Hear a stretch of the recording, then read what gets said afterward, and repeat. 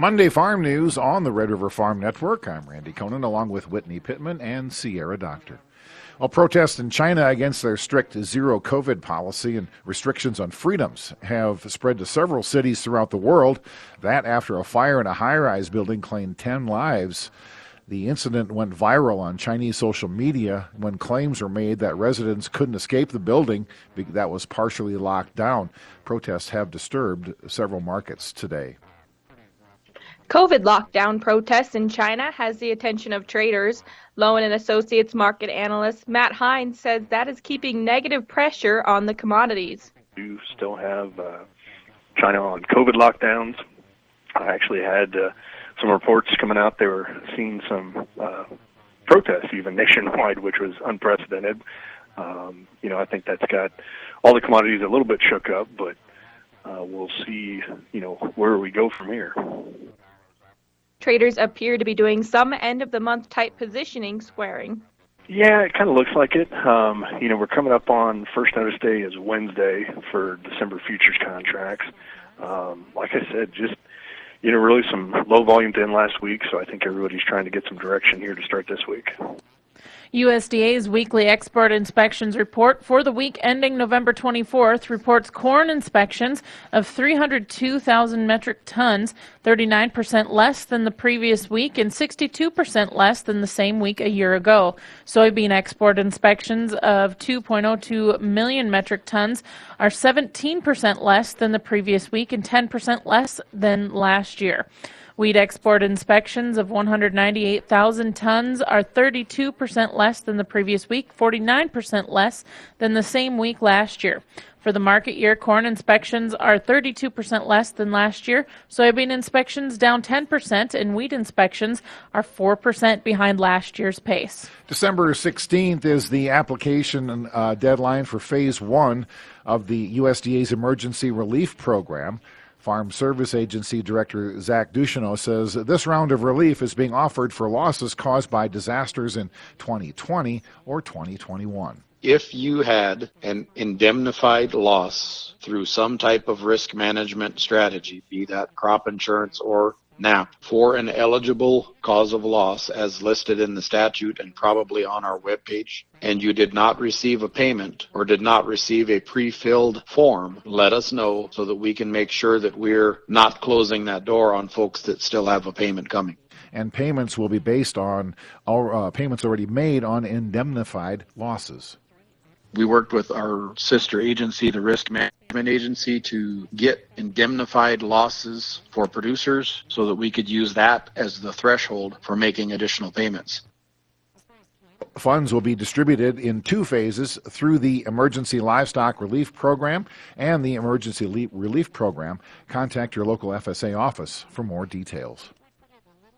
The hard red wheat areas of the Midwest will continue to receive limited rain and snow over the next 2 weeks. World Weather Incorporated says none of the rain or snow will be enough to change the drought conditions. The Canadian Prairie's weather pattern will continue to be active with several waves of snow expected.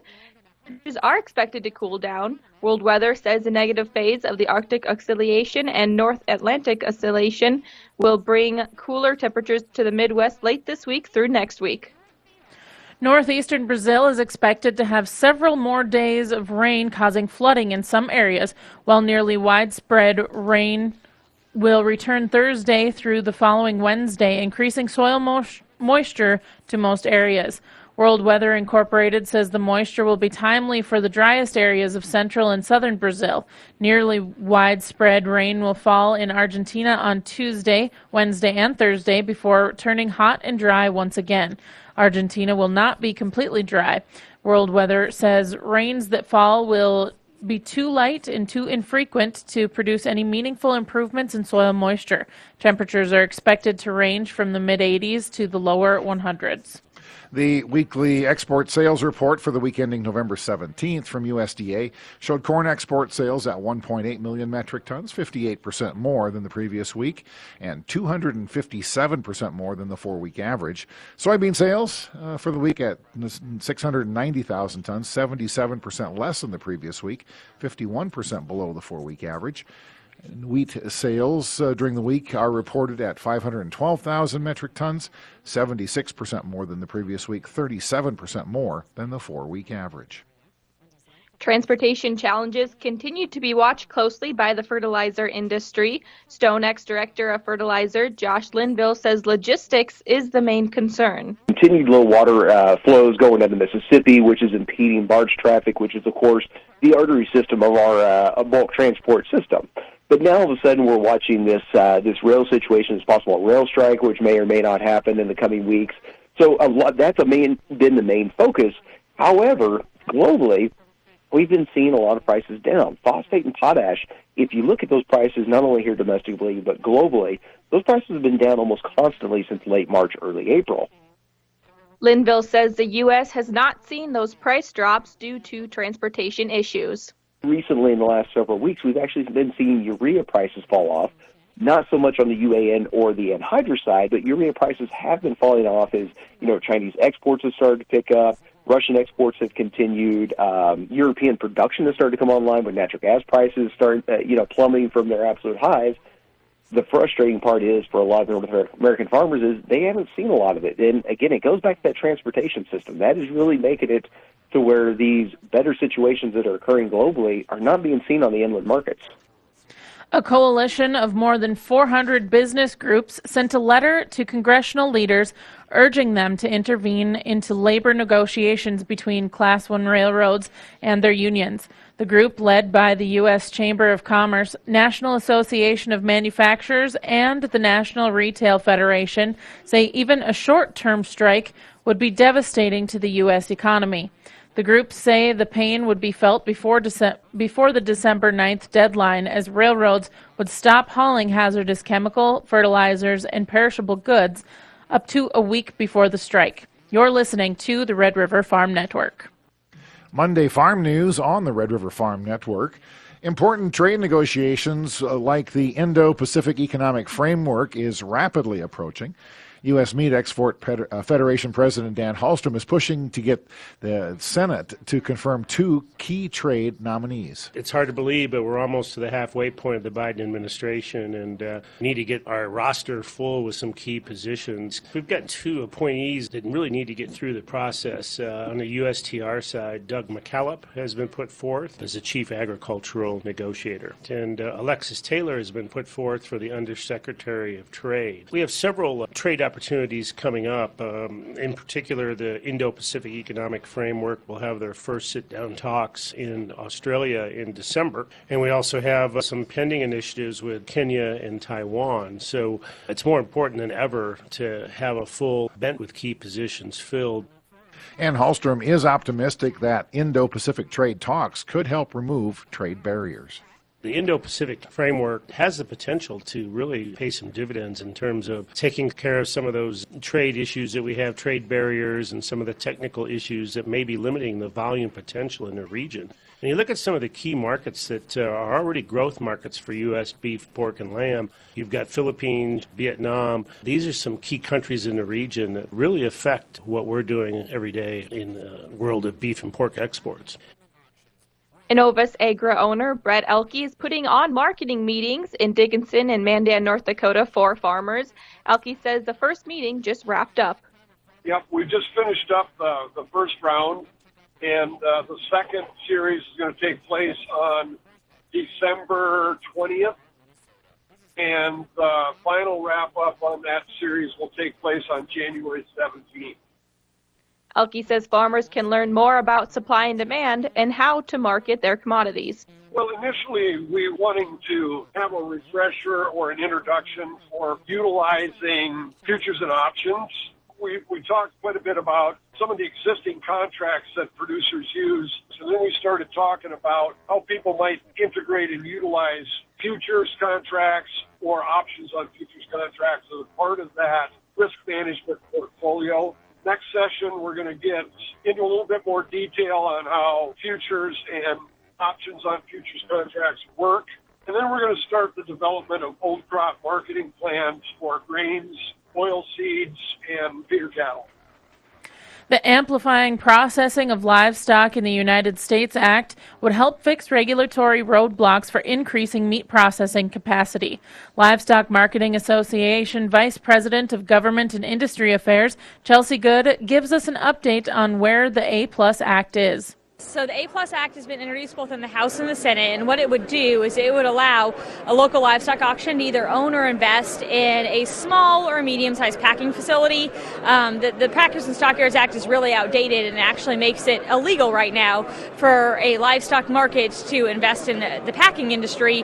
That just does not make sense today when we're really trying to increase the amount of small and regional packers. Good says transportation bottlenecks are slowing down capacity still. So I think our supply chain issues in the auction sector, cattle sector as well, are a couple things. We're having a hard time getting truckers. We're having a hard time getting people to physically get our cattle and products, from place to place. That's a big challenge. That's something that LMA works on, and especially making sure that those people who are on the road have enough hours of service to get the livestock where they need to go. And then also I think we see bottlenecks in the packing sector, and so if we can have more small and regional packers, that would help that, and the markets want to be part of that solution. They want to invest in that space. We do need to see that A-Plus Act pass, though, in order to give them that legal capability to do so.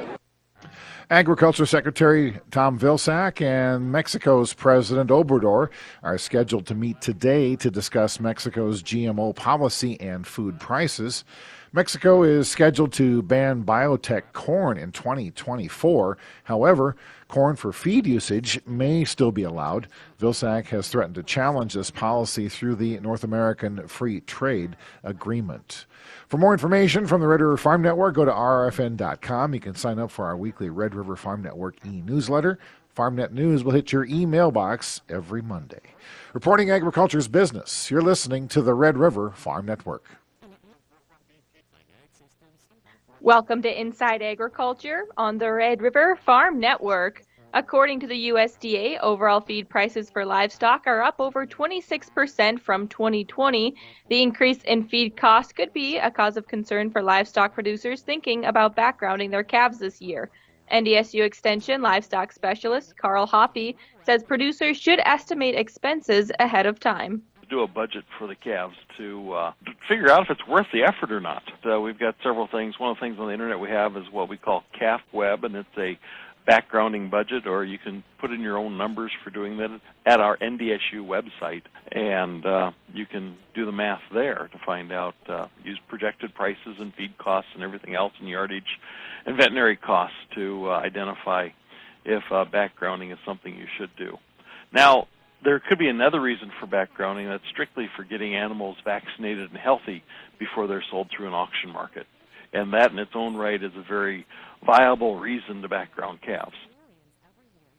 Taking into consideration feed costs, yardage, and current market prices. Well, there's a couple ways to look at adding value to backgrounding calves.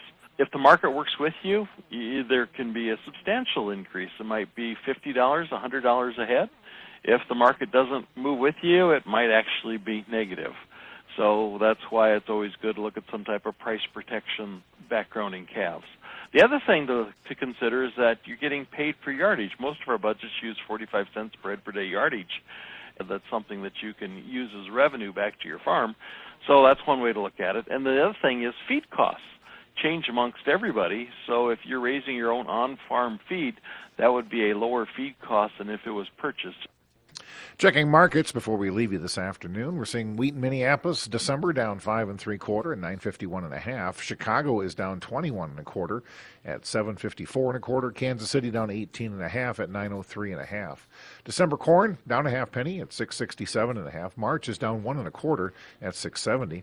January soybeans are 18 cents higher at 14.54 1/4. March is up 17 cents at 14.59 1/4. In Winnipeg, January canola is now $4.50 a metric ton higher at $817.40 Canadian. December live cattle down 42 cents at 152.65. The January feeders are down $1.47 at 176.82, and December lean hogs down $2.47. This is the Red River Farm Network.